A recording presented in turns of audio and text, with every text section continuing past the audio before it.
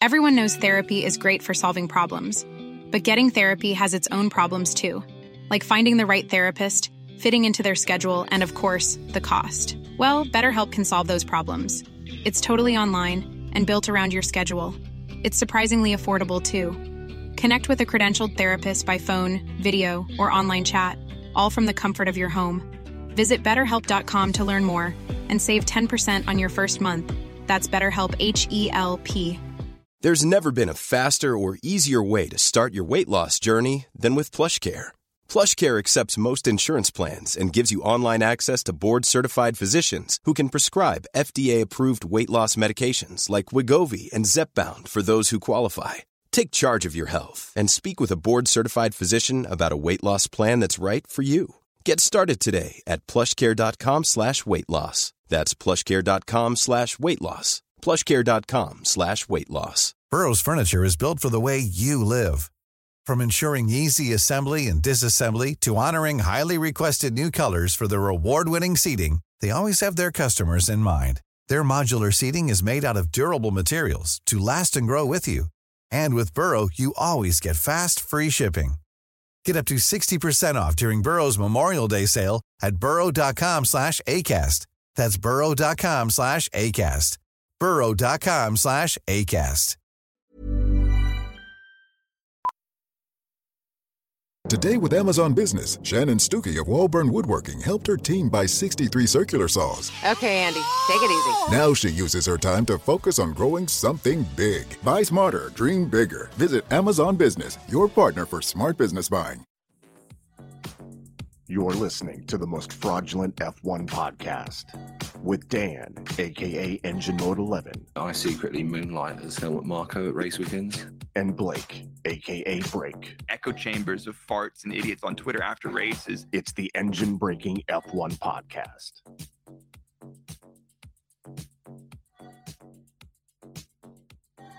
Boom. Episode 9. Get it up here. Go on, lad. Get it Go on, right lad. up there. Yeah. Go on. We've had How we doing? Yeah, we're good. We've had some banging guests the last 2 episodes, and now we're going to lower the tone again by having it just me and you. Yeah.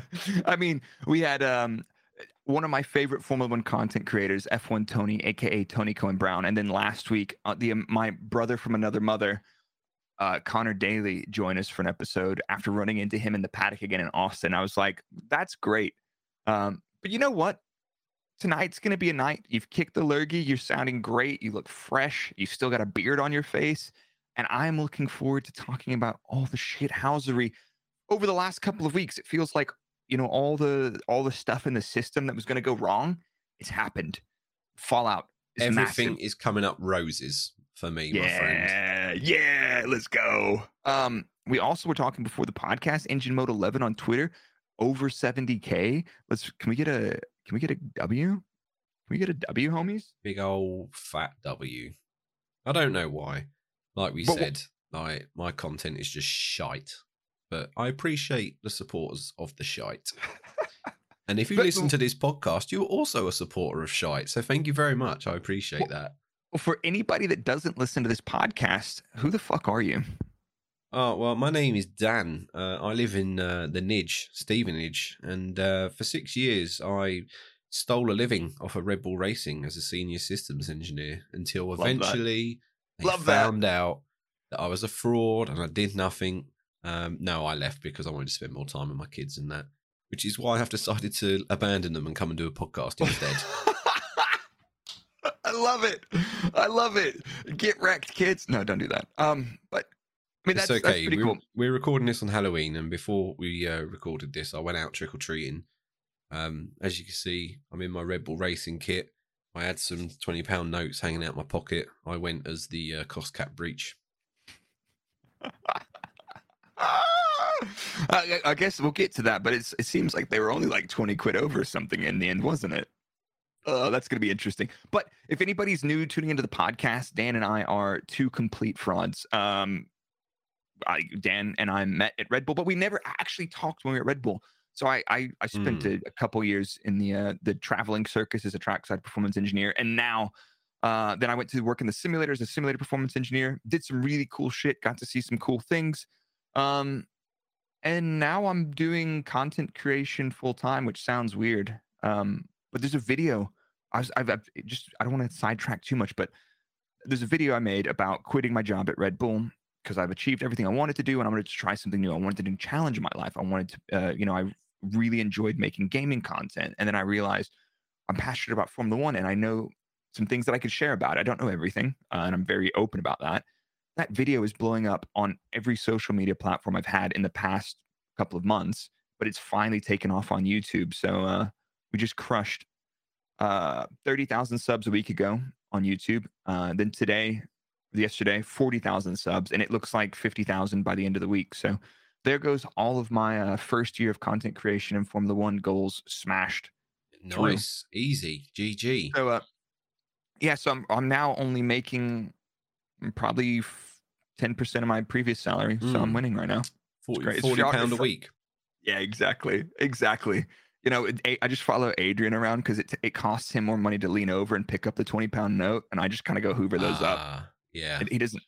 His time's too expensive for that. So yes, yeah, that makes perfect sense. But speaking of social media goals, did you know that the podcast, we've got over 5,000 followers on Twitter this week?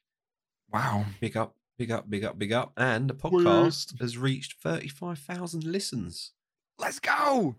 I mean, that's crazy. I mean, what are you guys doing? Like, imagine how low the bar must be for you guys to want to listen to our podcast. This blows my mind. But it doesn't say all 35,000 listened all the way through. Let's be very clear. 34,999 of them could be people listening to the first 10 seconds and going, fuck this, I'm out.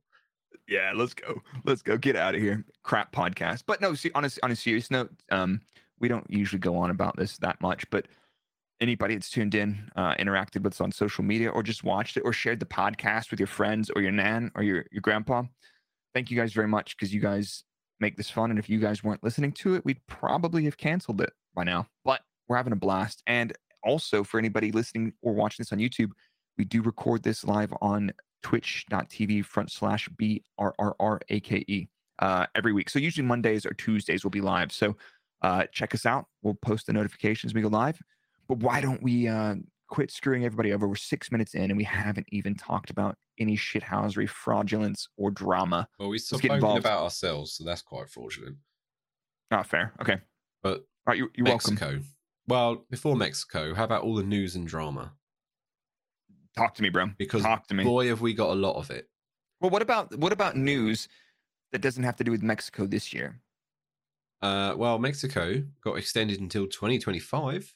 So, I mean, technically that's not this year. No. But like after this race, I think we've had a couple of really good Mexico Grand Prix that have been entertaining. This one, however, at the front of the field was shocking. It was so boring. Yep. But hopefully next season, the performance gap will close because we have had new regulations. Yes, these regs were meant to make the racing closer, but anytime you introduce new sets of regulations, you will have a shakeup. You will have teams spread out. And then hopefully by the time we get to the end of 2025, we don't have 3-tier racing. But right here, I was thinking about this earlier. Do we think Mexico's exciting because we go into it expecting about 400 cars to explode? And when it doesn't happen, we all sit there and think, well, this was shite. Nah, I wasn't really hoping. The racing's actually genuinely good there?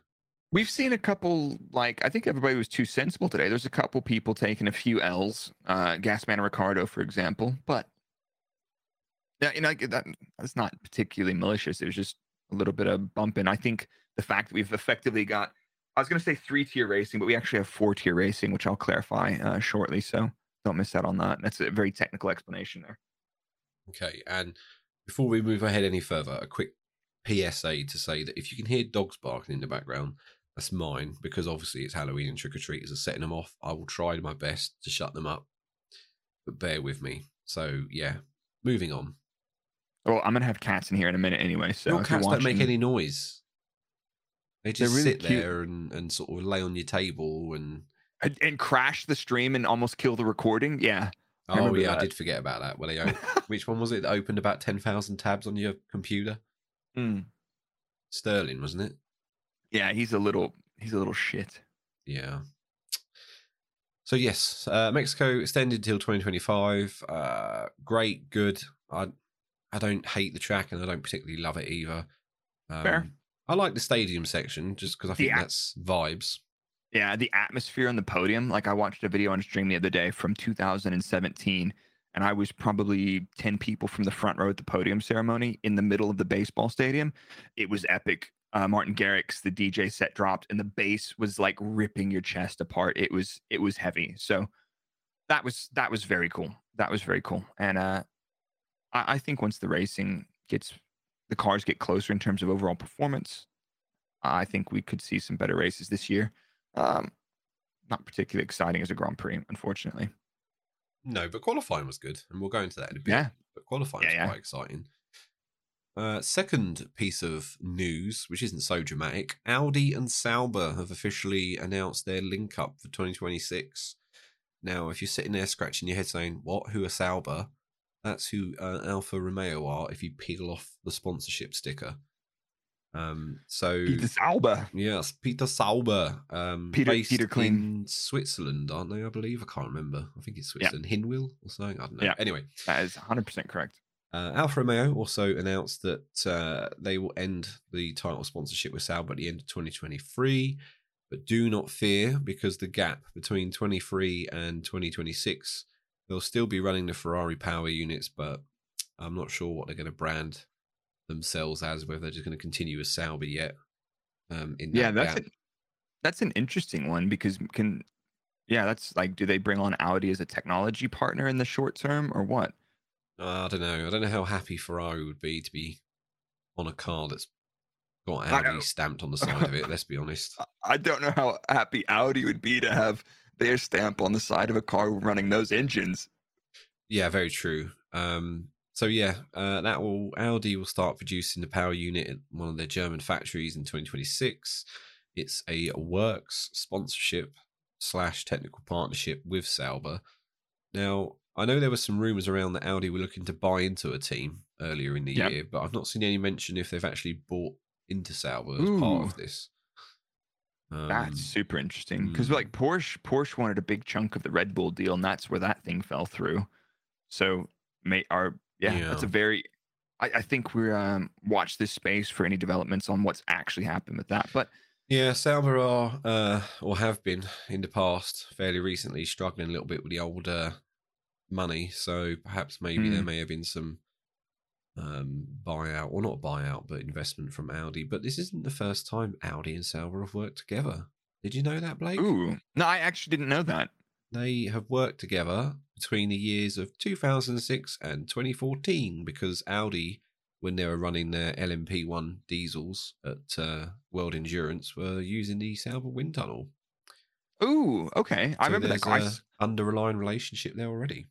I saw one of those Audis in Austin at the the Masters Endurance race. So it's a bunch of old WEC cars. There was one of the old open top Audis. It was gorgeous. You know, the silver red shell. Yes, the R8. Yeah, R8. I kept saying R18 the other day, but it's an R8 TDI. Yeah, the car makes wild, don't they? It makes no noise, man. Yeah. I saw the car at the Petit Le Mans, and the car's going around at the back into the track. There's a double right-hander. You hear the tires on the tarmac. You do not hear the engine. Then you hear like a Maserati or a Corvette or a Panos just rip by, and the V8's ripping your guts apart. But then you hear this, and you're like, what was that? That was probably McNish. Yeah, exactly. Yeah. Yes. Before I got into F1, I went to Le Mans a few times, and I saw them there, and that was an interesting experience. Like you say, the sound was very different. Can I put myself on fraud watch this week? Yeah, 100%. Why? What have you done? I've never been to Le Mans. I don't think that's fraud watch as such. I think a lot of people haven't actually been. But I'm a motorsport enthusiast. And I've been in the UK for almost 12 years, and I've never made the journey to Le Mans. But to be fair, my first 7 years, I was flat out with first year in Formula student when I was in uni. And then 6 years, I was traveling full time to all the races. So I was like, the fuck am I going to go to Le Mans for a weekend? I've spent 20 plus weekends away. Yes, yeah, I can understand if you're working in F1, then perhaps maybe spending your time off going to another race isn't quite the ideal holiday. But next year is the 100th anniversary, so I'm going to try get along to that. And if you want to come and share a tent with me, then... oh, yeah, dude, I've got lethal farts, though. Have you? Are you big spoon or little spoon? Middle spoon. Middle spoon, okay. There's going to be a third wheel we don't know about yet. Okay, cool. Sarah said she's not coming, so I'm not sure who it is. It's going to be someone from the pod. We'll enter a competition. If you want to get sandwiched by me and Blake, then hell, enter the competition. Let's go. That's disgusting. What happens in France stays in France. But to be fair, though, just as a little bit of a thing that we could manifest now, I really feel like some content in Le Mans next year could be fucking golden, man. Do the road trip, do a vlog, hang out, meet up with some people. Somebody in the live stream said that the third wheel is Helmut Marko. Yeah, okay. Sure. He's got to pay me a lot of fucking money. He's got some spare, I think, by the sounds of it. But anyway, I'm gonna let's get back on track. Yeah. What do we got? But like seriously though, manifest that chat. Engine braking fraudcast at Le Mans 2023. Yep. I'll be in the background, drunk, rolling around on the floor while Blake tries to do a serious content creation. No, we're gonna get cancelled, bro. Sweet as a nut. So yeah, sorry, that was Audi and Salvo, which turned into a Helmut Marko sandwich. I'm not sure how we got there, but definitely leaving that one in the podcast. Yeah, definitely don't edit that. Don't ration the passion, baby. No. Red Bull decided to boycott Sky Sports, which I thought was hilarious. So I saw this blowing up all over social media, and I really fucking struggled to understand what was going on here. So I'm going to try and break it down what's happened. Break it down. Oh yeah, I see what you did there. Very good, very good. Right. So Ted Kravitz, in his post US Grand Prix notebook. So if you don't know who this is, it's Ted Kravitz works for Sky Sports, and in the UK they do like I think it's like a 30-minute segment post race where he walks down the paddock and just sort of gives you a rundown of what happened and whatnot through each team. So the notebook starring Ted Kravitz. Yeah, or Ted's Notebook. The savage rumor, or what I was told, was that he doesn't actually write the notes in that notebook. But I've seen people come back at me on Twitter giving me evidence to the contrary, so I'm not sure. Well, that's a sick rumor that I'll start. I've seen him in the paddock writing in that notebook. Okay, but maybe it's one of those things. He has a ghostwriter where they write the notes and he just traces over it. Possibly, yeah. So yes, during this segment he did post US Grand Prix, he said something about how Max's title, how the title was stolen from Lewis Hamilton in Abu Dhabi, and something about Lewis is an 8-time world champion. Right. So first and foremost, any sensible person, I don't care if you're a Max fan or not, if you're probably going to turn around and say, you know what, Abu Dhabi 2021 was a bit of a shit show. Granted, I'll give you that. A little bit of one. It was a huge shit show. Exactly. So, but then no, Christian sort of just apparently then we heard that all Sky Sports media were getting boycotted. There was no comments from any of the drivers or Christian. Not just UK Sky Sports, no. It was all of them. Correct. So Sky Sports also have Sky Italy and Sky Germany. Yeah. They also got boycotted but didn't understand why, which I think is hilarious. Okay. They even tweeted the team, I think, basically saying, what's going on? Why have we been included in this? Entschuldigung. Entschuldigung. Achtung, schnell. And then, so sorry, Christian said there were some derogatory comments made, so we took a break from Sky for this race. Max was upset, we were upset, and we made the decision to stand together as a team. Some of the commentaries are fair, but some pieces are sensationalist. And saying we robbed anyone of the championship, as was said in Austin, is going too far. It is not impartial or fair or balanced. We have said our piece and we will go back to normal next race. Right, here we go. Load it up. Here's Dan's hot take. Go on. I couldn't give a flying fuck about this. This is so fucking playground and petty. I don't give a shit. Sky are mid, so who gives a fuck? Right? Sky are just the Waitrose version of WTF1. Right? Oh, I see what you've done there.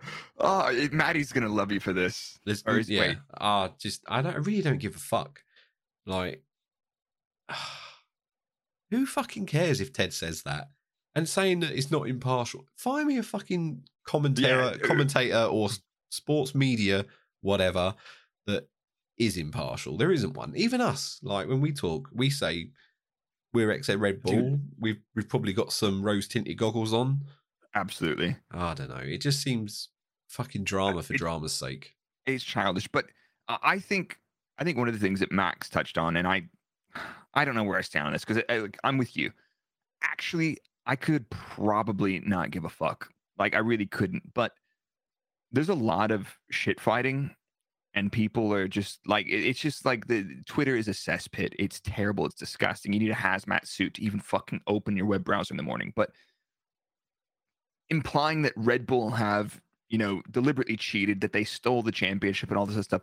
Do not I don't understand why people are fans. And in this instance, I think Ted is a super fan and he loves Lewis, and that's fine. I don't mind any of that. It's just the fact that it's like saying that you guys fuck this, you guys cheat. It's like you need everybody that's upset needs to direct their distrust and their disinterest towards the FIA, not the team. Yeah. If you turn it around, flip the roles, right? If that had happened in the opposite way, people would be mad at the other team. But still the problem is the FIA and the officiating and the lack of clarity and the inconsistency. That is the problem. But I will say, if you're one of those sad fucks that's going on Ted Kravitz's Instagram and leaving him hate messages and abusing him, you're a loser. There's no room for that. That is like, if you don't agree with somebody, do not go at them. So be it. There's banter, right? Which is what we have. And then there's just hate. And there's just what's the point of hate? Yeah. You're getting too worked up over a sport that doesn't give a fuck about you. Yeah. Just ask the drivers how they feel about you. Tell them your name first and say, hey, do you know me? And they're like, never fucking heard of you, mate. No. I don't. Daniel Ricciardo didn't even remember you, did he? Well, fucking bastard, man. That was classic Dan. And if anybody's wondering what that video was, I did a little promo with F122, the game, and Danny Rick challenge. And he challenged me to beat his hot lap. I couldn't, and I had to go anyway. So that's why I packed my bag, because I knew I was mid. But he blasted me. He pretended he didn't remember me, but then described everything about me. Dork. But anyway, let's bury that, because I'm not too interested in that. And if a commentator says some shit about you, that's fine.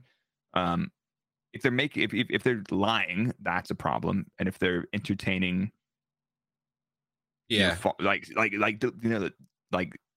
defamatory false narratives, that's one thing. And I don't think they're doing that. I think you can interpret what Ted said several ways. And it's just like, if you're annoyed about it, so be it. And you have the right to cut them off if you want to. But yeah. It's a very British loving at Sky Sports. And I think all they're doing is just sort of putting their flag on the mast and saying, we are, what they called it? Brit Fossey? I don't know. Either way, whatever, fine. Sky's shit anyway, so if you don't like it, I strongly suggest you don't subscribe to them anymore. You get a VPN and get F1 TV Pro, because it's far superior. F1 TV is fucking sick. And we get to enjoy Sky Sports for another, 7 years or whatever it is. Now they got their new exclusivity deal. Anyway, sorry, I went off on a rant there. Basically, there we go. Fuck Sky, Passion. Big up F1 TV. It's all a bit mountain out of a molehill and a bit dramatic, so whatever. But it's okay, because Christian said in Brazil we're going back to normal, so it's just for this race. Good. Now I've got that rant out of the way. Are you ready for another one? Well, I don't know necessarily it's going to be a rant. Nah, this is the big one, and it's so big I've had to put it on a separate notes page. Wow. Right. It's the cost cap saga. Let's just rip through it. Like I feel like everybody knows about it. What's the headlines of this one, and what's your take on it? Because I think that's what people want to know. So on the Wednesday, the 26th, so the Wednesday of Mexico, the FIA and RBR came to an agreed breach agreement, which I think we sort of knew that was coming. And we're going to break it down. So here we go. Red Bull Racing's submitted costs for 2021 were 114,293,000. Now the cap was 118,036,000, whatever. So they were basically they were came under. Effectively $4,000 or 400. 4 mil under, essentially. Yeah, I thought they were 4 mil under. Yeah. But then the Cost Cap Administration issued them a procedural breach because there was some inaccurate documentation, and basically Red Bull have inaccurately excluded or adjusted some costs amounted to 5.6 million. So these costs include, they overstated excluded costs concerning catering services, which is one of the rumours that was going around, wasn't it? Costs concerning employers' social security contributions. Now, for our US listeners, I'm not really sure what that would translate to. Social security would be like, yeah. Is it the same? Okay. Like tax. Yeah, like a tax off your pay. Costs pursuant to non-F1 activities. Costs in respect to bonuses for the employers. Understatement of relevant costs in respect of a gain on disposal of fixed assets by failing to make the necessary upwards adjustment. Don't know what that means. I don't give a shit either. If you know what that means, big up yourself. Costs pursuant to apprenticeship levies. So in the UK, if you take on apprenticeships, you get like a tax break or something like that. Yeah. So I think that's related to that. This one was interesting, I thought. Understatement of relevant costs concerning the cost of use of power units. But then the next point, they say clerical error in respect of Red Bull Racing's calculation of certain costs recharged to it by Red Bull powertrains. So basically, they expensed something wrong, and then they received the bill for it for the wrong things or something like that. It looks like there's a lot of clerical errors in this, and there's a big one I'll get to in a minute. And the other ones were certain travel costs and costs of maintenance. And what they mean by that is maintenance around the Milton Keynes campus, like cleaning facilities. Did they ever fix that one toilet upstairs? The one that always blocked? Yeah. No. It's been blocked for like 4 years. You know the one. Yeah. Oh, yeah. Everyone knows it.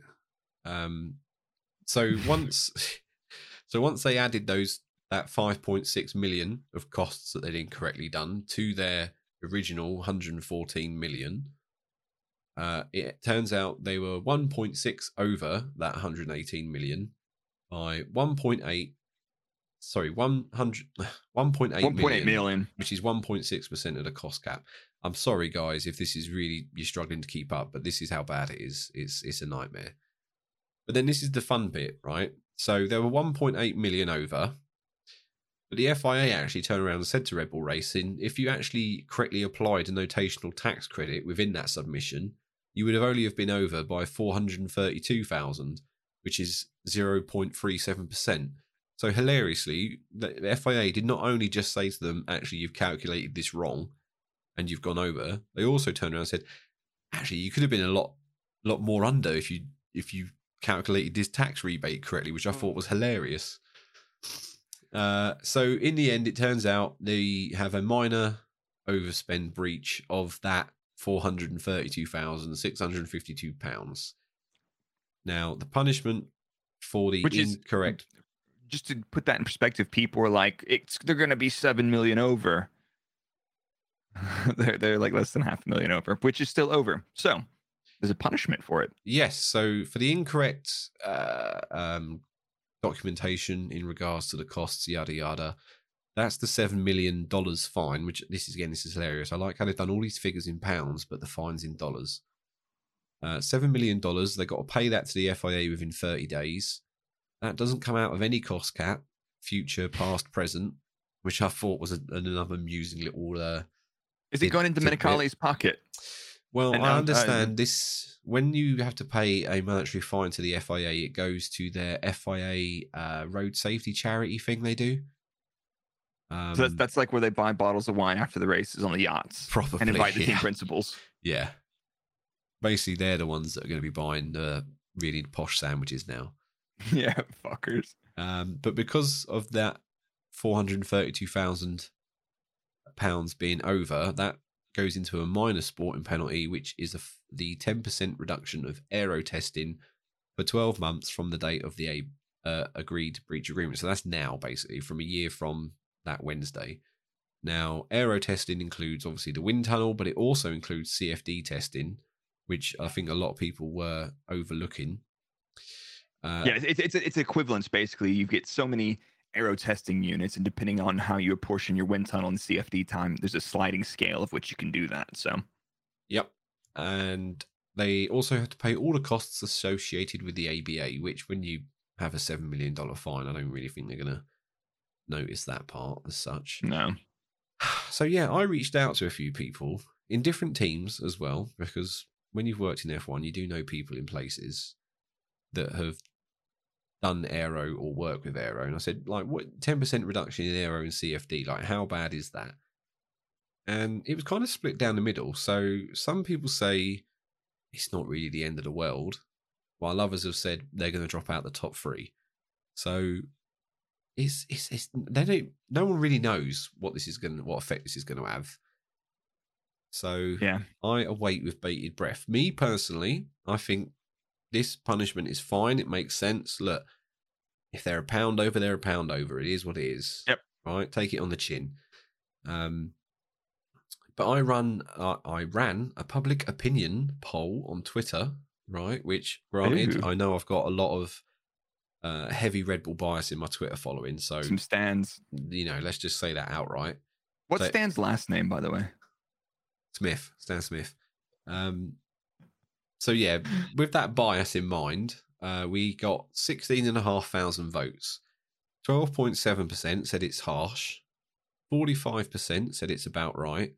And 42.3% said it's too lenient. So again, even Twitter's a bit split down the middle, that it's about right or it's a bit too lenient. Of those 16,500 people, how many of those do you think were qualified to make an assessment on that, understanding the significant impact of equivalent aerodynamic development hours and so on? Exactly the same percent of people that are on this podcast now that are qualified to make that sort of judgment, and that's 0%. Correct. I don't know. You don't know. Nobody fucking knows. No. Well, and we'll see. And the other thing to keep in mind as well is it's nothing to do with the penalty, but the new rules regarding wind tunnel and aero development. There's a sliding scale. So if you finish first, you get less time than whoever finishes second and third. And if you finish down in like 7th and 8th, you get more than the baseline. So you get a lot more. So there's going to be a big difference between Red Bull and whoever finishes second in the championship this year, because Red Bull are getting 10% less than that. So, but the thing to take note of, though, is the FIA stated the Red Bull appeared to have done all this stuff correctly. They've been transparent. They haven't hidden anything. And Red Bull thought they were under. And it bothers me. It's like, why was there not clarification sooner? I think the whole process has taken far too long.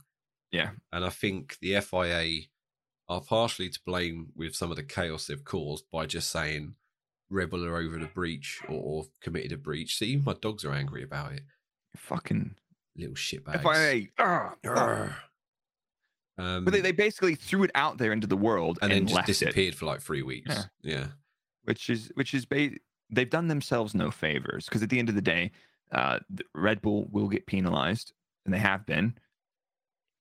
Everything's happened, but all they did was just literally, they're like, man, the season's really fucking boring. Why don't we talk with Netflix and kick off a stink bomb and drum up some interest in a championship that's fucking... Let's forget to carry the one on a few calculations. Let's not claim back the tax correctly and give people something to get their teeth stuck into. Yeah, me personally, it all seems fine to me. So I think that it will not hinder them too much. And also, well, another thing to say is the 2023 car, most of that's going to be done already. So for the start of 2023, it's not going to really affect them. It's going to be more sort of that in-season development as they go along.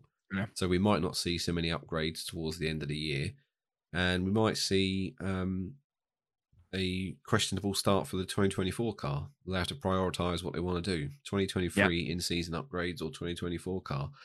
So yeah, we'll see. But in the ideal world, what I hope as a fan happens is that it brings them all closer together, and we actually get a proper ding-dong fight. Because I'm just going to whisper it, even though I'm a massive Red Bull fan, this season's been a bit boring, really, isn't it? Yeah, I mean, there's been drama, but not really the right kind. And it makes me look back and actually miss last season. I know everybody got super toxic because fans can't deal with the fact that drivers make mistakes sometimes, or they crash, or their driver doesn't get along with their other driver. So, just a lot of really mature people that understand sport and can appreciate all that goes into it. Yeah, we don't want peace. We want problems. Yeah, I want that. I want competition. Yep, bring it on. So yeah, I think that's it really for major news points. Nice. Should we get into the weekend then? We should. Got the Mexican Grand Prix. Fortunately, FP1 and FP2 were kind of shit sessions, so they would not really. But just for you, I've still taken some notes. So ooh, I would love that. I've just got those now. Yeah, because I was bored on my work today, I decided to rewatch FP1, FP2, FP3 qualifying and the race. So I smashed that out today, in one day. Yep. So thank you very much for my company that paid for me to do that. Cheers, lads. Yep. FP1, right. I noticed when Vettel was in the box in his Aston Martin, his steering wheel had a track map on it. I've never seen that before. I haven't seen that in a while. Not since they got the PCU8 dashes, with the big square screen on the steering wheel. Yeah, it was on that. Yeah, usually a digital map. Yes. Yeah, I've seen teams have been doing that. Yeah. I didn't know if that was a thing. Is it just a map or is it a driver tracker? No, it's just a map. It's just a reference. They put it in a display position on the steering wheel. Yeah. And if they're stationary and the car is plugged in, it'll throw it was on a map up. It was on the umbilical cord, so yeah. Okay, cool. Yeah. Didn't know that. So there you go. I'm glad I asked that. FP1, we had a few newbies, or whatever you want to call them, young drivers. Logan Sargent in the Williams. This is the funny thing about this, right? So if you do 100 kilometers in an FP1, you get a super license point, right? Yeah. Logan Sargent really needs some super license points. Yeah, he does. So he can get in that Willies next year, right? Yeah. So you need 100 kilometers to get that super license points. How many did he do in FP1, Blake? Like just over 99. 96 kilometers. He needed one more lap. Pretty much, yeah. So he missed out on that super license point. Well done him. Liam Lawson was in the AlphaTauri, but that didn't really go to plan because he had to pull over with a PU issue, and then his brakes rather spectacularly caught fire in the stadium section. Nick De Vries was in the Mercedes, but then he became Nick De Vries. He became Nick Debris. Pirellis are scared of debris. Yes. Jack Doohan was in the Alpine. He had to stop early due to a PU issue. A sign of things to come, I think, for that team. Fittipaldi was in the Haas. Yeah, foreshadowing. Fittipaldi was in the Haas. Then he had to stop, caused a red flag because he had to stop, I think, at the end of the straight because a bit of smoke started coming out for the engine. That would turn into a ice change, which means Magnussen would have to take a penalty for the race. And Guan Yu Zhou basically got stuck because his gearbox refused to change gear. And that was pretty much all we had in FP1. But we had quite a lot of reliability concerns in there, which is something that we get at Mexico. Yeah. Tell them about the air. Don't tell them about the air molecules. They're sick of Ted talking about the air molecules. Oh, yeah. Basically, you're at higher... I'm going to explain it in my way. Deal with it. Come on. You're at a higher altitude. The air's less dense. Yeah. So you can run a fat load of wing on your car because the air is less dense, there's less drag. Because of that, it also means it's more inefficient at cooling. Yep. So there's more concerns over brakes, PU, and things like that. Anyway. And another thing that tends to happen is because there's fewer air molecules, the turbos need to spin faster. to get all the air in the engine, because in an altitude with a turbo engine, you do not lose as much power, or you probably lose very little power, unless your turbo can't spin fast enough because of its sizing. And Which that's a was little bit of foreshadowing. For Ferrari. Well, yes, in this instance, but in the past, the reason why Red Bull always used to do so well is because the Honda PU, had a larger turbo, a big old blower, than the Mercedes, so it could cope better with higher altitude. Like this. No, I'm just kidding. I'm not gonna do that. Wow, that was beautiful. I've got to kick the cat out. He's in like super lover mode. Give me 30 seconds. Okay, I'm just going to bang on with FP2 while he throws his cat out. So, Free Practice 2 was another one of the Pirelli extended tyre sessions, which is a bit boring because they're not allowed to make setup changes or practice starts. They have to stick to a baseline. So, FP2, it was 90 minutes. It was a bit dull. Not a lot really happened. But Charles did have his rather large shunt in FP2, didn't he, Blake? Oh, yeah, he smashed it up, ripped the back off that thing almost, didn't he? He did. A big old shunt for him. No penalty or anything because everything was salvageable, I believe. And Guan Yu Zhou, after breaking down in FP1, decided to break down again in FP2. No, dude. With a hydraulic He's so issue. unlucky, man. I really like him, and he's so damn unlucky. And he's Yeah. extremely fashionable as well. Yeah, he is. Yeah, he's got drip, man. Yeah, hella drip. Hella drip. I will say, though, I really hate how the FIA have let the teams get involved with the tire testing. They're like, oh, we can't afford testing because this and that. And it's like, well, then they're like, all right, well, then we'll just, Pirelli's like, well, we need to test for next year because we're going to go to lower blanket temperatures. And they don't allow any time in the season for testing. The team's like, oh, it's going to cost engines and all this other stuff. It's like, just fucking make up a rule. But like tire testing in FP2 is bullshit. It's so bullshit. Yes. And so useless. It's a waste of time. It's terrible to watch. It's not fun. And I fucking hate it. It screams to me of, oh my God, we forgot we have to make a new compound next year. Can we do a tyre test? 100%. And I wouldn't be surprised with Pirelli if that wasn't far from the truth. All they need to do is fork out the fucking cash and buy a mule car from someone next year.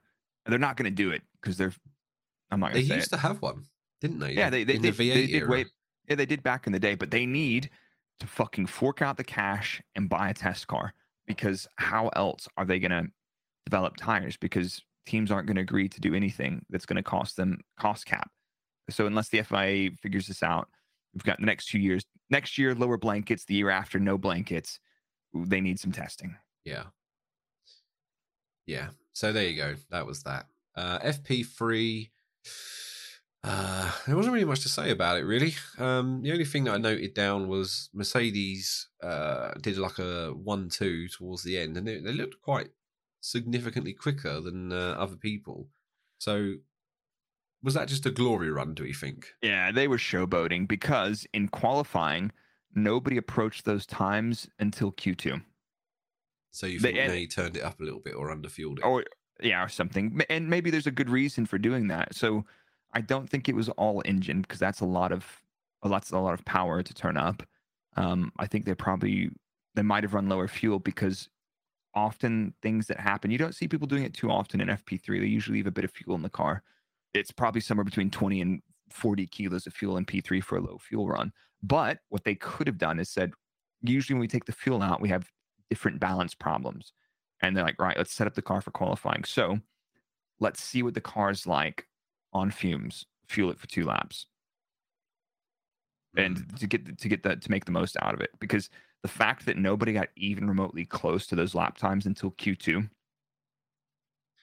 Yeah. Well, so the possibility that they did that for some balance issues or to investigate some balance during qualifying leads us nicely into qualifying. And That's the next session. Mercedes were looking awfully quick in qualifying. Absolutely. Yeah. And what do we like in Q1? Oh man, that was emotional. I mean, we Vettel with his disappointed Q1 radio message. Oh yeah, we got the message again, didn't we? I'm sad, but he did the same lap time, identical to Mick in the Haas. Yes, he did. But I believe the way it works is because Mick did it first, he technically is the position above Seb. Correct. But it doesn't matter because they were both out in Q1 anyway. Yeah. So somebody popped a lap in like late in that run and dunked them all. Yeah. Hamilton was fastest in Q1, I believe. So a bit of hopium there for the Merc fans. I know there's some of you listening, and you are going through it this year. Max did an extra outlap, I noted down here. Was you aware of this? They've been doing that a couple times. It looks like we got another instance of it again in Q1. So they do a outlap, slow lap, push lap, or they might have aborted. I didn't know if he had a fast sector one or not. So they do that sometimes where they do an outlap and then a push lap, and it has something to do with I'm assuming the tires. I guarantee it's the tires, but yeah. So yeah, out of Q1 we lost Latifi, Albon, Stroll, Vettel, Mick. It's kind of the usual crowd, really, isn't it? I don't think anyone's that surprised with that bunch. No. Q2 again. Nothing really happened in Q2 apart from Hamilton was fastest again. At this point, I was starting to think maybe we've got a DEFCON 4 on the beard. And if anybody's listening to the podcast for the first time, you hadn't heard it before. If Mercedes win a race this year, Dan is shaving his beard off after he plays Father Christmas in December. Yep. So the beard was starting to twinge a little bit at Q2. Did you talk to it at all? The beard? Okay. No, I just stroked it a little bit. Yeah, fine. Blasted it with nicotine and coffee. Hell yeah. It's what all content creators are running on. I'm just running on sadness. I don't have any sad music available to play for that, I'm afraid. But yeah. Oh, I'll have to get some on the soundboard. Okay. Q3. Hamilton lost his first time due to track limits. So his second run basically had to be a good one. Otherwise, he was in trouble because he didn't have a banker lap. And it was faster than the track limit one as well. Yep. But it looked close between Mercedes and Max. Both the Mercedes were trading purple sectors with Max. But then Max just dunked like 0.3 of a second on them, which I thought was hilarious after all that. So looking at it, I think he probably didn't get his sectors all together. And then in Q3 final run, he finally smashed it in. George, excuse me, George and Lewis did have a little bit of time. They didn't put their perfect sectors together on that final lap. But, I mean, there's still a couple tenths off, man. Not too shabby. It's the closest we've seen them since Hungary, where Russell was on pole. Yeah, and that still seems wild to me that even back as far as Hungary, Mercedes managed to get a pole this year. Because let's not beat around the bush. The W13 has been a bit of a shitbag this year. But this is what happens when you call your car or reference the number 13 in your car. Because there's the RB13 was dog shit. Yep. I was about to say, let's go back to the happy memories of the RB13. Dude, the tagline for that was unlucky for some. It's like, for us. This is a shitload of DNFs. Oh my God. Fun times. Yeah. But speculate real quick. I will speculate why Mercedes are so quick. So the trend so far this season, let's take from Hungary forwards, because earlier in the season there were a lot of other issues. It seems like they've sorted a bunch of those issues with sea mammals. The W13 tends to go well at high drag, low efficiency circuits. So when you tend to put more wing on, and the car is, you could, like, especially tracks like Hungary, where you just put a big, nearly Monaco spec rear wing on it, the biggest thing you can. This one as well. It doesn't matter that the top speeds are high. It matters in terms of the efficiency where they're at. And so that seems like a factor. So Brazil's next. It's another high altitude circuit, but it's not the lowest, or it's not the high downforce track. So I expect them to go reasonably well. But do you expect them to be as close? I don't think so. I don't think as close, but at the same time, I think we should talk about the race, because there's a lot of implications on compromises of the cars qualifying versus race. Hell yeah, let's get on to the race, because we're 45 minutes into the podcast and we're not even talked about the race yet. The race just kind of flows, man. Should I kick this one off? Hit it. Go for it. Hit it. Pre-race. We got the grid. Everything's sorted. Qualifying was exciting, actually. I was excited about qualifying, and it finished with a bang. I think it was good. Verstappen on pole. I was not expecting that, honestly, especially after seeing, I think I got a little bit blinded by the showboating in P3. But then as soon as, like, I was like, wait, they're not doing those lap times yet. I was like, okay, a little showboating. But the pre-race, Stroll had earned himself a 3-place grid penalty after he launched Alonso into lower orbit in Texas. And Magnussen changed some power unit components. So he had a 5-place drop for the race. Then we got to the race start.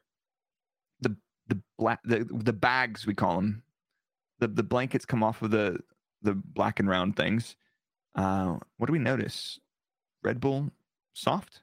Yeah, we got some Mercedes split strategies. Well, not split strategies, but different sort of strategies throughout the teams at the start. And this is where my excitement first started building, because I thought, oh, here we go. This is going to be a good one. Go on, lad. Go on, lad. So, yeah, we had the Red Bulls on softs and the Mercs on mediums. Mediums. I didn't even fucking pay attention to what Ferrari were on, because I think we already knew quite early on this was going to be painful for them. They're in the... Ferrari are where Mercedes have been most of the season in no man's land. Yeah, so they could have been on wets for all I know. I didn't really pay a huge amount of attention.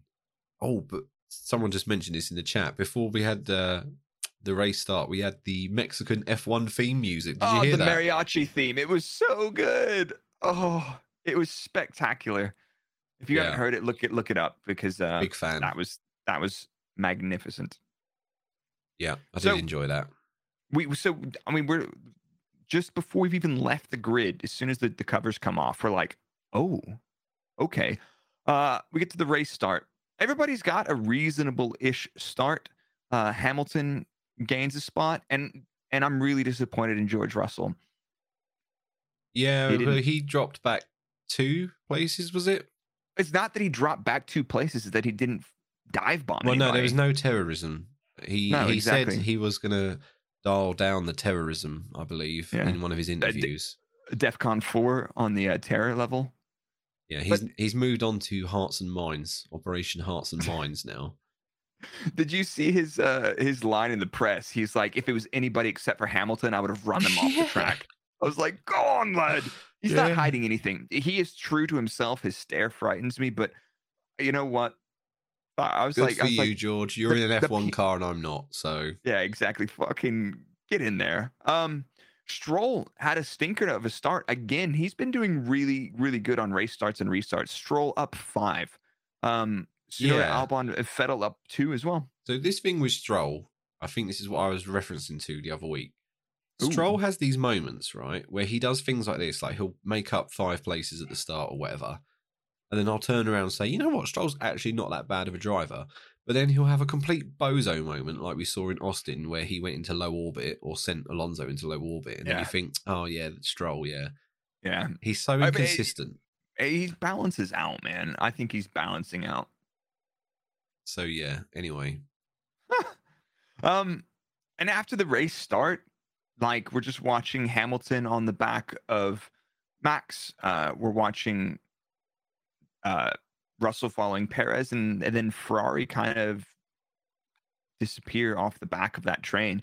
And it's kind of a 4-group race at this point. We've got Red Bull and Mercedes, who are racing each other on merit, albeit on different strategies, which is interesting. We've got Ferrari by themselves, completely by themselves. We've got everybody else, and then we've got Nicholas Latifi. After his first stop, he does not rejoin the pack, and he finishes 2 laps down, so we don't need to speak of him again. He's had a terrible weekend, unfortunately, for the lad.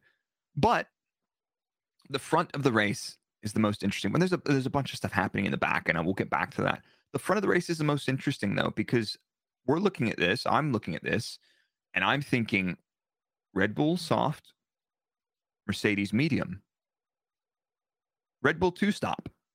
Mercedes might have it with the 1-stop, and effectively Mercedes on 1-step harder compound can match the Red Bull pace. They don't have a chance at overtaking or attacking them, but they can match and they can stay close. But what's the strategy? We don't know yet. Well, no, but I was the same opinion of you. As soon as I saw the bullies, that's what I'm going to call them now, the bullies on the softs, I thought, oh, okay, it's going to be a medium and a soft strat. But then Mercedes, they came off well. Obviously, Red Bull pitted first on the mediums Yeah, out Paris of that kicked that group. off Yeah. on like lap 23 or something. And then when I saw the Mercedes go onto the hards, I thought, oh, they've done Red Bull here, because there's no way they're going to get those mediums to the end. No. And what happened? They got the mediums to the end, but still, yeah. Yeah. This was the most exciting part of the race for me, seeing how these alternative strategies sort of played out. But then at the same time, that's also what killed the race, because it turns out you probably could have put the wets on and just gone to the end of the race anyway. Yeah, like F1 manager, beta F1 manager strat, you know? Yeah. But it's weird because like here's my take on this though. Like the interesting thing is when you have a weekend like this or a sprint weekend, okay, sprint weekend is different because you get 2 races and you get to do a long stint, you know, like a third stint of a race on a certain tire, and you get to learn about that tire. But you remove the track time, nobody did any meaningful running on a hard, and nobody did any particularly meaningful high fuel running, in my opinion. Like they're extrapolating it, strategists are reaching, they're pooling resources, they're pooling numbers from other tracks, other races this year. Um, it leaves a lot of uncertainty. So my take is Mercedes did not have the confidence that uh, soft medium was fast, and they didn't have the confidence that they could do a soft medium one stop. They said, you know what? We think the Red Bull are going to go for the fast strat. Why don't we go medium hard and make it work? And there's a couple of reasons, and I'm working on a video on that on Break F1. Should have it out Wednesday on digging into the details. But we're gonna give you guys a little teaser here. And we're gonna talk about it. Yeah, and one of the things that you mentioned during your live watch along, which I thought was quite interesting, is that it wasn't necessarily the degradation of the tyres that was the issue, but it was the temperature window they were in. Could you explain a bit more for idiots like me? So, yeah, I mean, typically, and it's not a linear scale, your softer tires work at cooler temperatures, and your harder tires, I've just had a huge brain fart because my cat's meowing outside.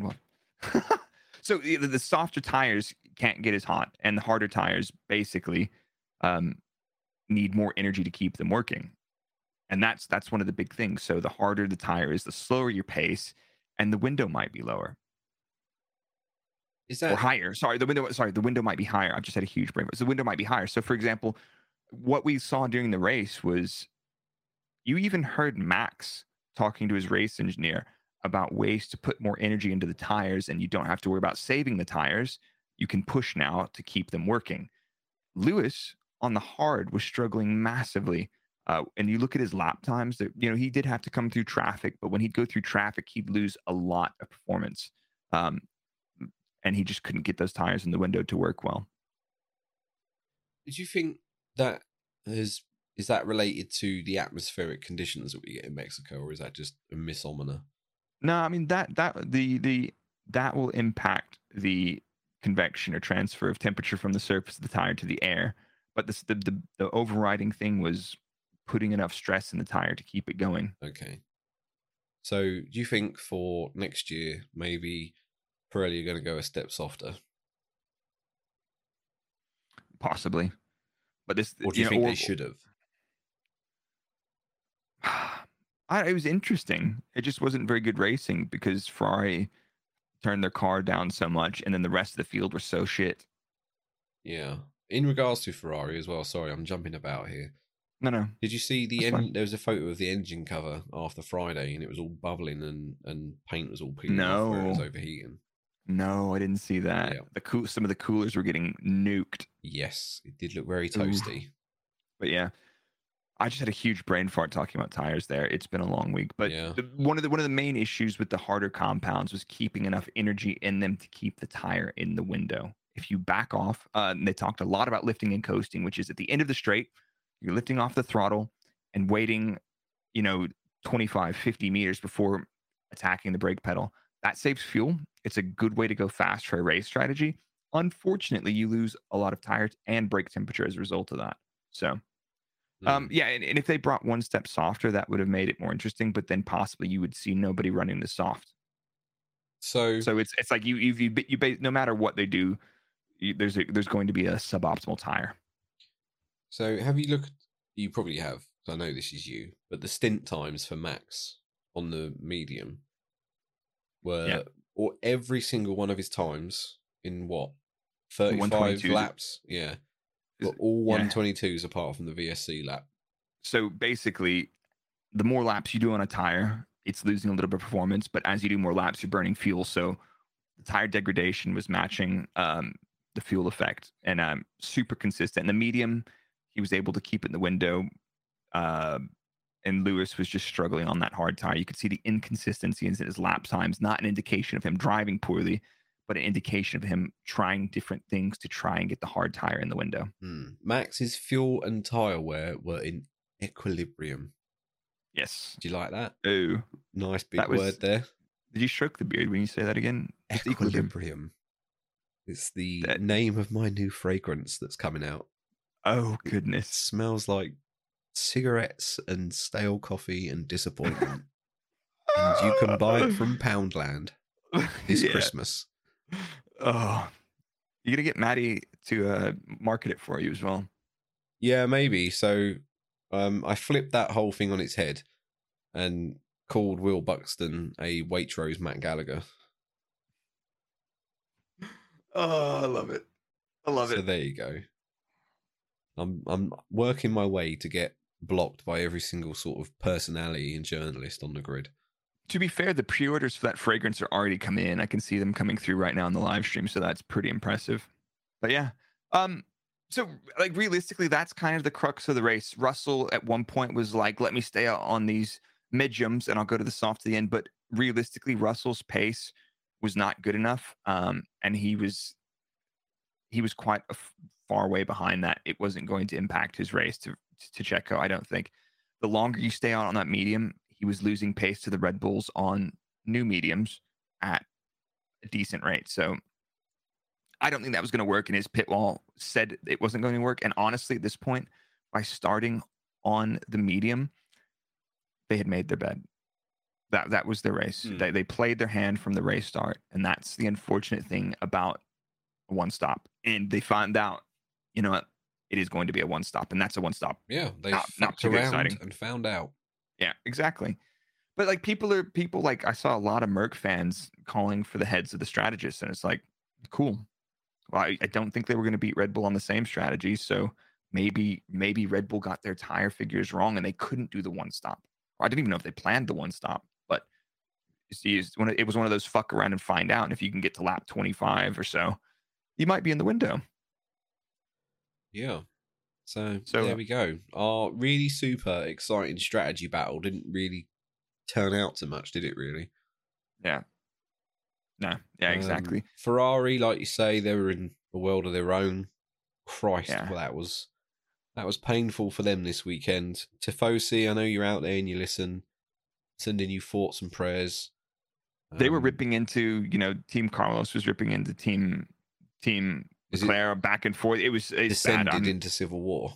Yeah, exactly. It's like there's nobody else to be mad at. Let's be mad at each other. Fuck them. Yeah. Yeah.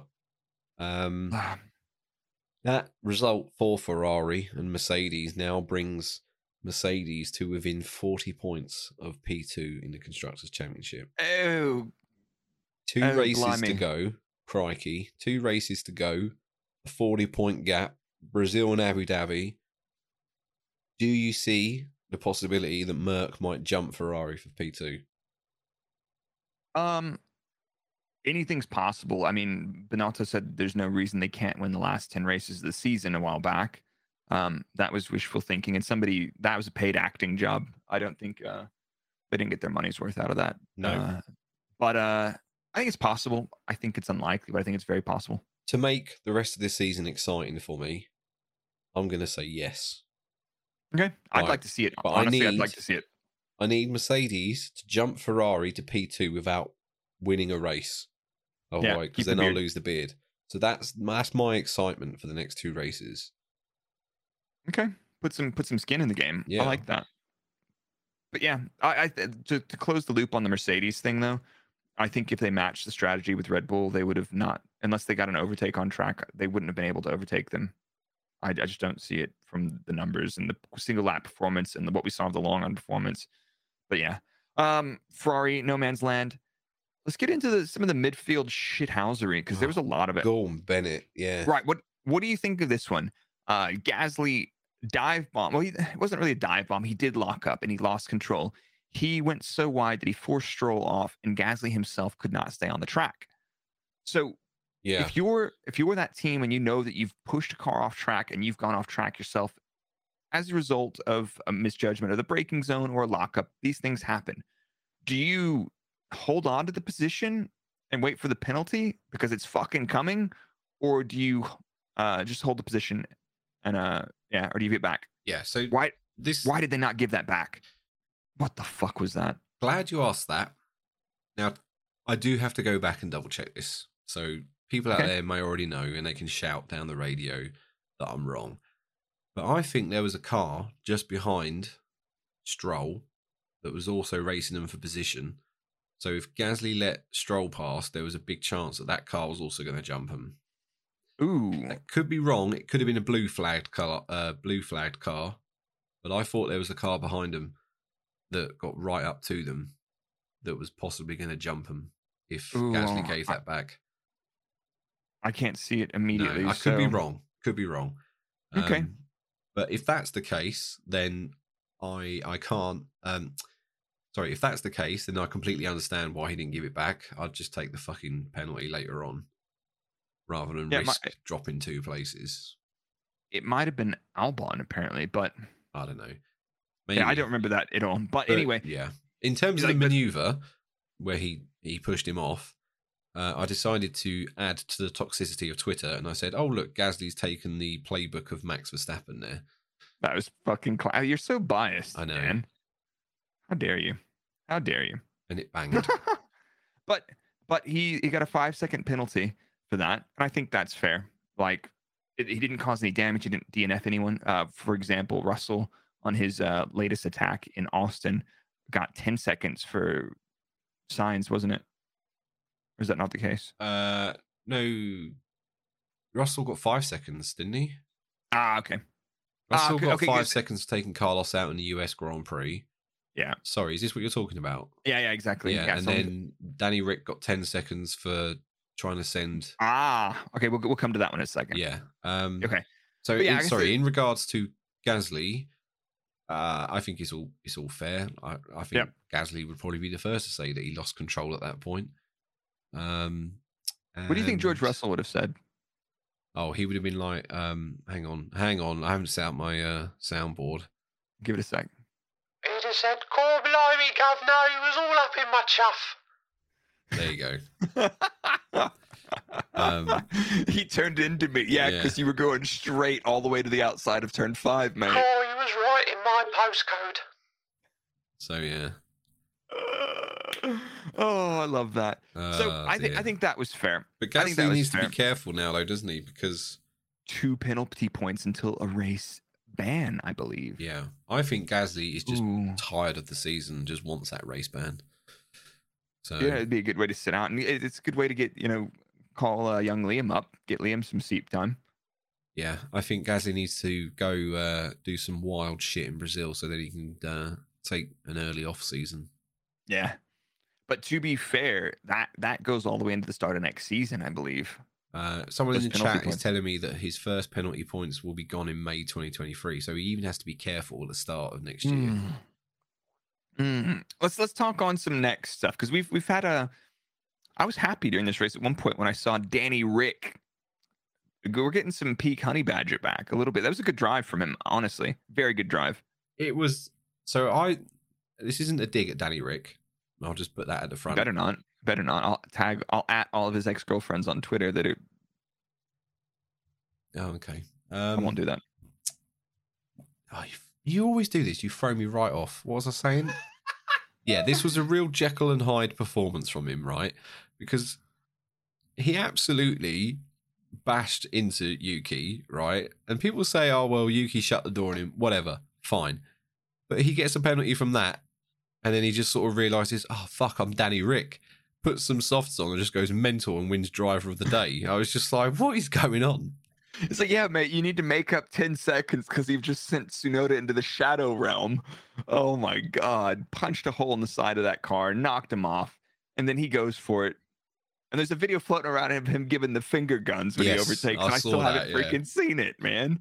But he goes on to manage clearing Ocon by 10 seconds. So he holds on to P7, I believe. Yeah. So he finished P7, got a 10-second penalty, remained P7. So good job, Danny Rick. That's one of your brighter performances recently. Bless him. Go on, lad. But was this, again, so this strong performance one from him, right? And I'm going to get the old tinfoil out. Everyone get ready. Go on. Did he get a strong performance out of this because he overrode the strategy and said, no, I'm doing medium soft? Because in the past, and I can't verify this, I've been told this by Daniel Ricciardo stands, so who knows how accurate this is. But a lot of the time, apparently, Danny Rick will ask for a different strategy and get denied. Yeah. Maybe he feel in control again, channeling his inner Carlos Sainz or George Russell. Well, maybe he just said... He definitely channeled some George Russell energy in that one, Jesus. Yeah, maybe he just said, well, I'm out at the end of the season. I'm just not going to fucking come in and I'm just going to do my own strategy. But yeah. Yeah, fine. Yeah, fine. So whatever, fine. It worked for him. Yeah. What else you got? So around lap 52, Alonso starts giving it all the beans. And you could tell he's leaving. He's leaving that team at the end of the season, but he's not happy because his engine is bleeding performance. He goes from being on pace with the Ferraris to getting devoured by the rest of the midfield. I mean, he's over 25 seconds behind the Ferraris, but he's matching them in pace. And he's not doing too badly, honestly. And then his engine starts dying. And then he's coming into, I believe it's turn 1. And the thing grenades itself, and he's so unhappy. I reckon he was so pissed off that it was shitting itself that he just pulled the clutch and revved it to shit. Yes, I also like this theory that he's absolutely gone mental with it. But I was thinking, again, me thinking is a dangerous combination. But I was thinking, is Ferrari's strategic fuck up throughout the year and ongoing issues covering up for the fact that Alpine have got an absolute dog of a car in terms of reliability this year? I mean, if we weren't talking about Ferrari, we'd be talking about Alpine for sure. Yeah, 100%. That's my theory. No, it's not fun, but the Alonso and Hamilton. I'm sorry to say that all the way for all 4 Alpine fans out there. No, but it's I think everybody knows that, and it's the Renault's not a particularly reliable engine. It's not. It's just a fucking fact. It's not like that slander. Never has been. No, but at least it's fast now. It's fast but unreliable. Before it was shit but unreliable. Progress. Woo! Exactly. But yeah. What about all the Alonso? I don't want to get into it too deep, but Alonso and Hamilton giving each other shit all week, and that's getting super petty. But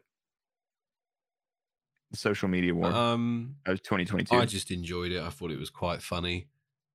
I think Alonso enjoys taking little digs at Hamilton, and this time he got a response in terms of a thumbs up, which I thought was brilliant from Lewis. Yeah, fucking get in there, Lewis. Yeah, he clapped back. Yeah, I just think it's funny between them. Yeah. Yeah, but Alonso seems very petty, doesn't he?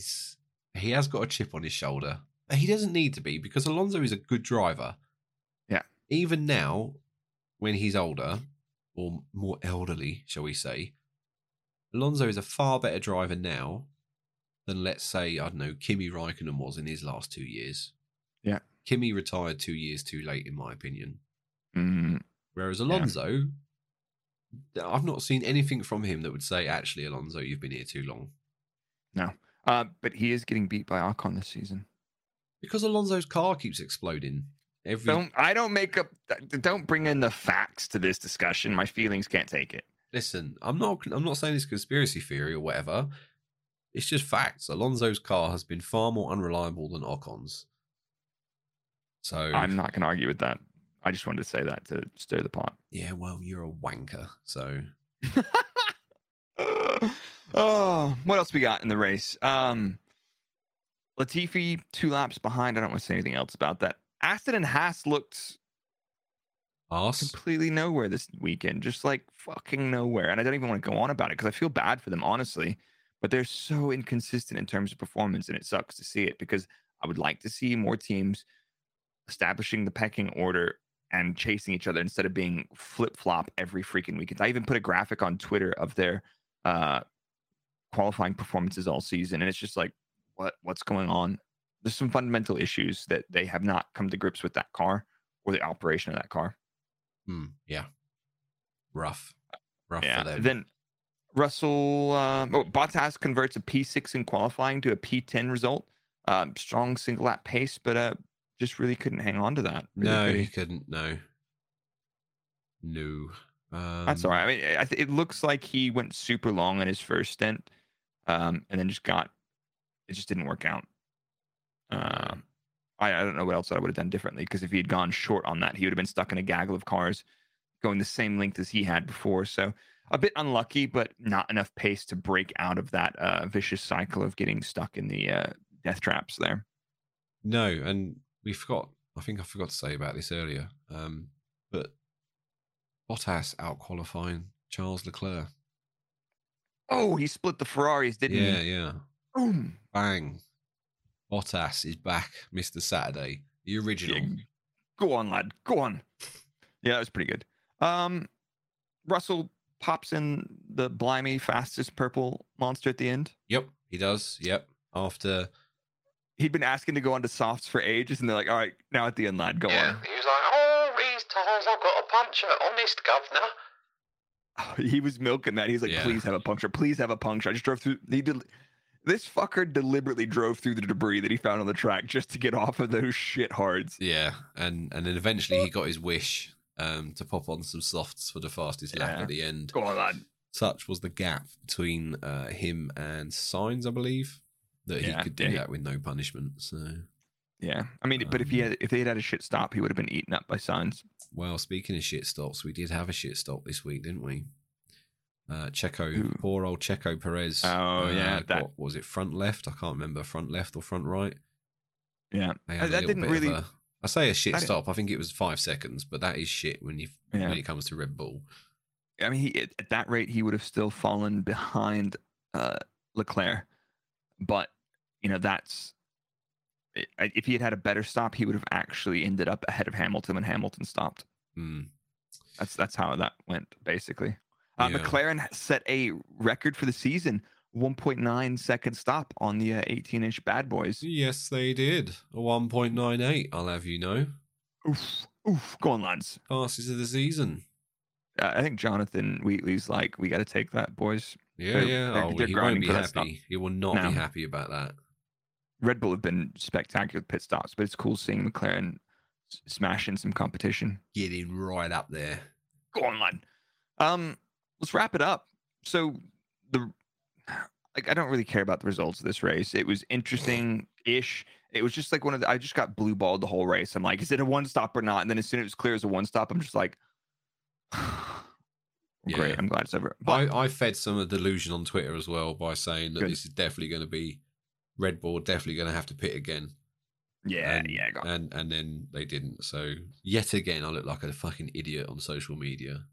It's fine. But I advertise the fact that I am. So if you believe me, that's your own fucking fault. Yeah, you dumbasses, shitbags. But Max Verstappen sets a couple records. What does he set? What records does he smash out the park, Blake? So Seb and Michael's 13 wins in a season. He surpassed it on to 14. And he has scored the most points in a season. But I do believe he will be the first to say that boom. It's not as difficult as it used to be because there's a lot more races. It's not. But like, if you cut out the first part of the season, the first couple of races and say, right, there's a season starting at race 4 or 5. It's pretty impressive still. It's not unimpressive at all. No. If you look at his 14 wins up till now, and you work out the percentage, I think it equals or is very, very close in terms of percentages to Michael's 13 in the season he did it in. So if you look at it that way, I think they're very close. Yeah, I think he's going to do it. He's going to get another win this season. Has to. Yeah. There's two chances, and both those tracks will go well for the Red Bulls. Like, none of the tracks go badly for the Red Bulls right now. No, that's true. Very true. Well, I think that was the race, really, wasn't it? Really, everyone was shit apart from Red Bull and Mercedes.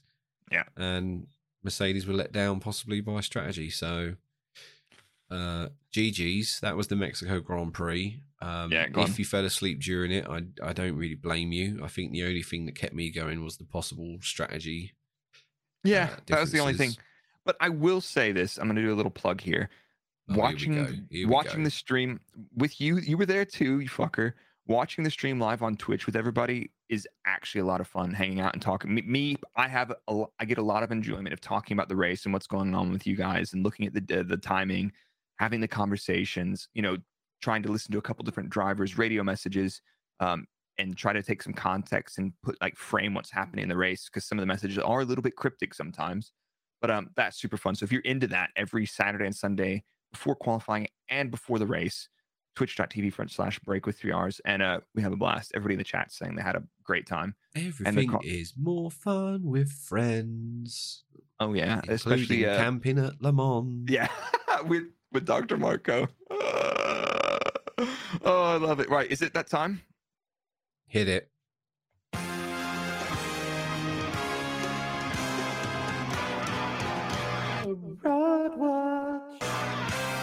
Fraud Watch. Thank you, Michael Kiss. That is so fucking beautiful. Yeah. So, Dan, this is the part of the show where you and I both nominate somebody for Fraud Watch, and let's get into pick a bad thing from the week.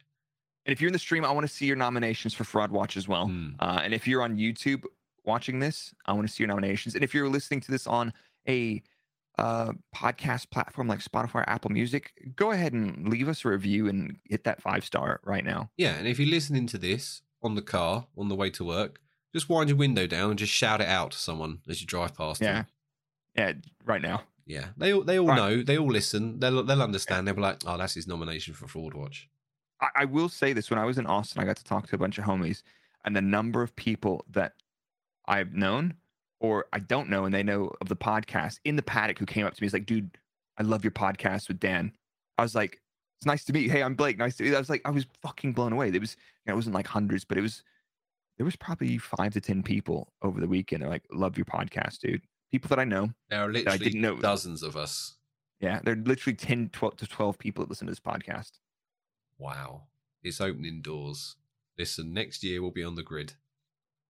Le Mans Fraudcast. So, who's on Fraud Watch for you this week? Yeah, so Fraud Watch, right. So technically, right, my first Fraud Watch is like my unofficial Fraud Watch, and that's me for forgetting to do this for the last 2 weeks running. But I was ill and I was high on cold and flu medication. And we did have some very, very excellent guests as well. So that's my excuse. I'm sticking to it. My actual Fraud Watch is Christian Horner for putting on spectacled glasses during his COSCAP conference. Oh, he needed that IQ boost. Right. Listen, I have worked at Red Bull for 6 years. I've never seen him wear glasses once. Not once. Are you being ageist, bro? No, I've just never seen him wear glasses. Me neither. I don't think this is a real thing. I think this is fake spectacles to make him seem smart and trustable. We've talked to our study groups, and they say that spectacles are plus 2 points in likability. And I'm not going to say it. Never mind. Yeah. So anyway, the 1000 IQ glasses that I've never ever seen him wear before. Fraud Watch, Christian. I'm on to you. Go on, lad. Fair enough. So my fraud of the week, my Fraud Watch, has something to do with Ted Kravitz. You know, he's been making some weird. Oh, this could go either way. He's been making some weird accusations and towing some interesting lines, but you're allowed to have an opinion. And anybody sending Ted Kravitz shit messages on social media because you don't agree with him, you're a fucking dork. Get a life. Seriously, anybody that's harassing people on Twitter or social media because they don't like your take on something, fuck yourself, man. Seriously, touch grass. But Ted, you're crazy. I don't agree with you all the time, but nobody deserves that, no matter what. So, if everybody agreed with each other, it would be boring. Yeah, but you don't have to be a cunt either. No, so that's us out. Yeah. Oh, shit, I am a cunt. Anyway, we don't have an engine mode good boy sound yet. I think Michael's working on it, but Michael got us this week. This was good. So I told the story earlier. So Michael, who did our intro, and he did all that. He was like, I was looking at your data analysis thing on Buy Me a Coffee, and I got this phone call from my credit card, and it goes something like this: fraud alert, break F1 analysis, suspicious activity. That's us, baby. So I mean, that's actually hilarious and entirely on brand. But this is the engine mode good boy, where we nominate somebody for doing a great job, someone or something for doing a great job this weekend. Yeah. Go on, lad. Yeah. My engine mode good boy. I'm going to give it to the McLaren pit stop crew for that first sub 2 second pit stop of the year at 1.98 seconds. Well done, lads. Well done. Very good. Very excellent. That's awesome. That's going to be a tough one to beat this season. What's the second fastest? It's close to 2? You know what? I don't even know. Well, we'll have to look at it, and we'll touch back on this next week. So, yeah. I've got, no, I was going to say, so I was going to give Russell my fraud watch, honestly, because he didn't terrorize anyone this week. But I've already done my fraud watch, and that's any people being assholes. My engine mode good boy this week is Ricky Bobby. I like seeing him smile, man. I miss Honey Badger. I hate to see that he's not in a car next season. He's had a tough season. But yeah, man. He's being touted for a reserve role, though, isn't he? Somewhere, yeah, maybe. But that's just not any fun. That's basically sitting in. That's you end up in a paddock and you end up doing some sim work. Probably. I mean, I'd fucking do it. I'd fucking do it. I mean, to be fair, Alex, when he took a year out and was doing sim work, he's just a fucking good kid, though. I've got so much time for Albon. I actually saw him in the hotel in Austin. That was really nice. And I was like, yeah. Who's this? Did he recognize who you were? Of course he did. Just checking. I worked with him like probably 30 weeks last year, so he better remember me, the dork. But yeah, he's a super nice dude, and he's got good work ethic and a good mental game for having a tough time. He kept his head on his shoulders. He's got a great drive. Alex is top dude. True that. Someone else in the chat has given their nomination. I'm going to shout it out because it is also a very good one, and that's Papa Perez and Anthony Houghton. Their little bromance they had going on this weekend. Anthony's like, please don't kiss me again. Please don't kiss me again. Yeah, that was nice. Yeah, I'm a big fan. So are we gonna wrap this one up tidy, like an hour and 27 episode? Not bad, hey? Yeah, I think that's on limit for us, isn't it? Did we normally say 1 hour 30? Yeah, it's the limit. I'm recording another pod after this, and I'll put that on Twitter. So if anybody's not following Break on Twitter or Engine Mode 11 on Twitter, that's a good way to keep in touch with us. Anytime anything exciting's happening, we'll put it there. Yeah, and as part of the Red Bull agreed breach agreement, we have to cut down our podcast by 10% for 12 months anyway. So yeah, and by doing that, we'll reduce next week's stream by 10%. So we'll be still like an hour 15. It's fine.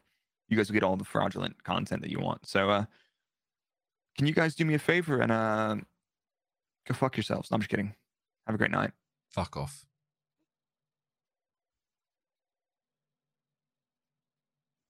Anyway, that's the episode. Boom. Today with Amazon Business, Shannon Stuckey of Walburn Woodworking helped her team buy 63 circular saws. Okay, Andy, take it easy. Now she uses her time to focus on growing something big. Buy smarter, dream bigger. Visit Amazon Business, your partner for smart business buying.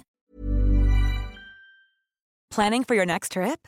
Elevate your travel style with Quince. Quince has all the jet-setting essentials you'll want for your next getaway, like European linen, premium luggage options, buttery soft Italian leather bags, and so much more. And is all priced at 50 to 80% less than similar brands. Plus, Quince only works with factories that use safe and ethical manufacturing practices. Pack your bags with high-quality essentials you'll be wearing for vacations to come with Quince. Go to quince.com/pack for free shipping and 365-day returns.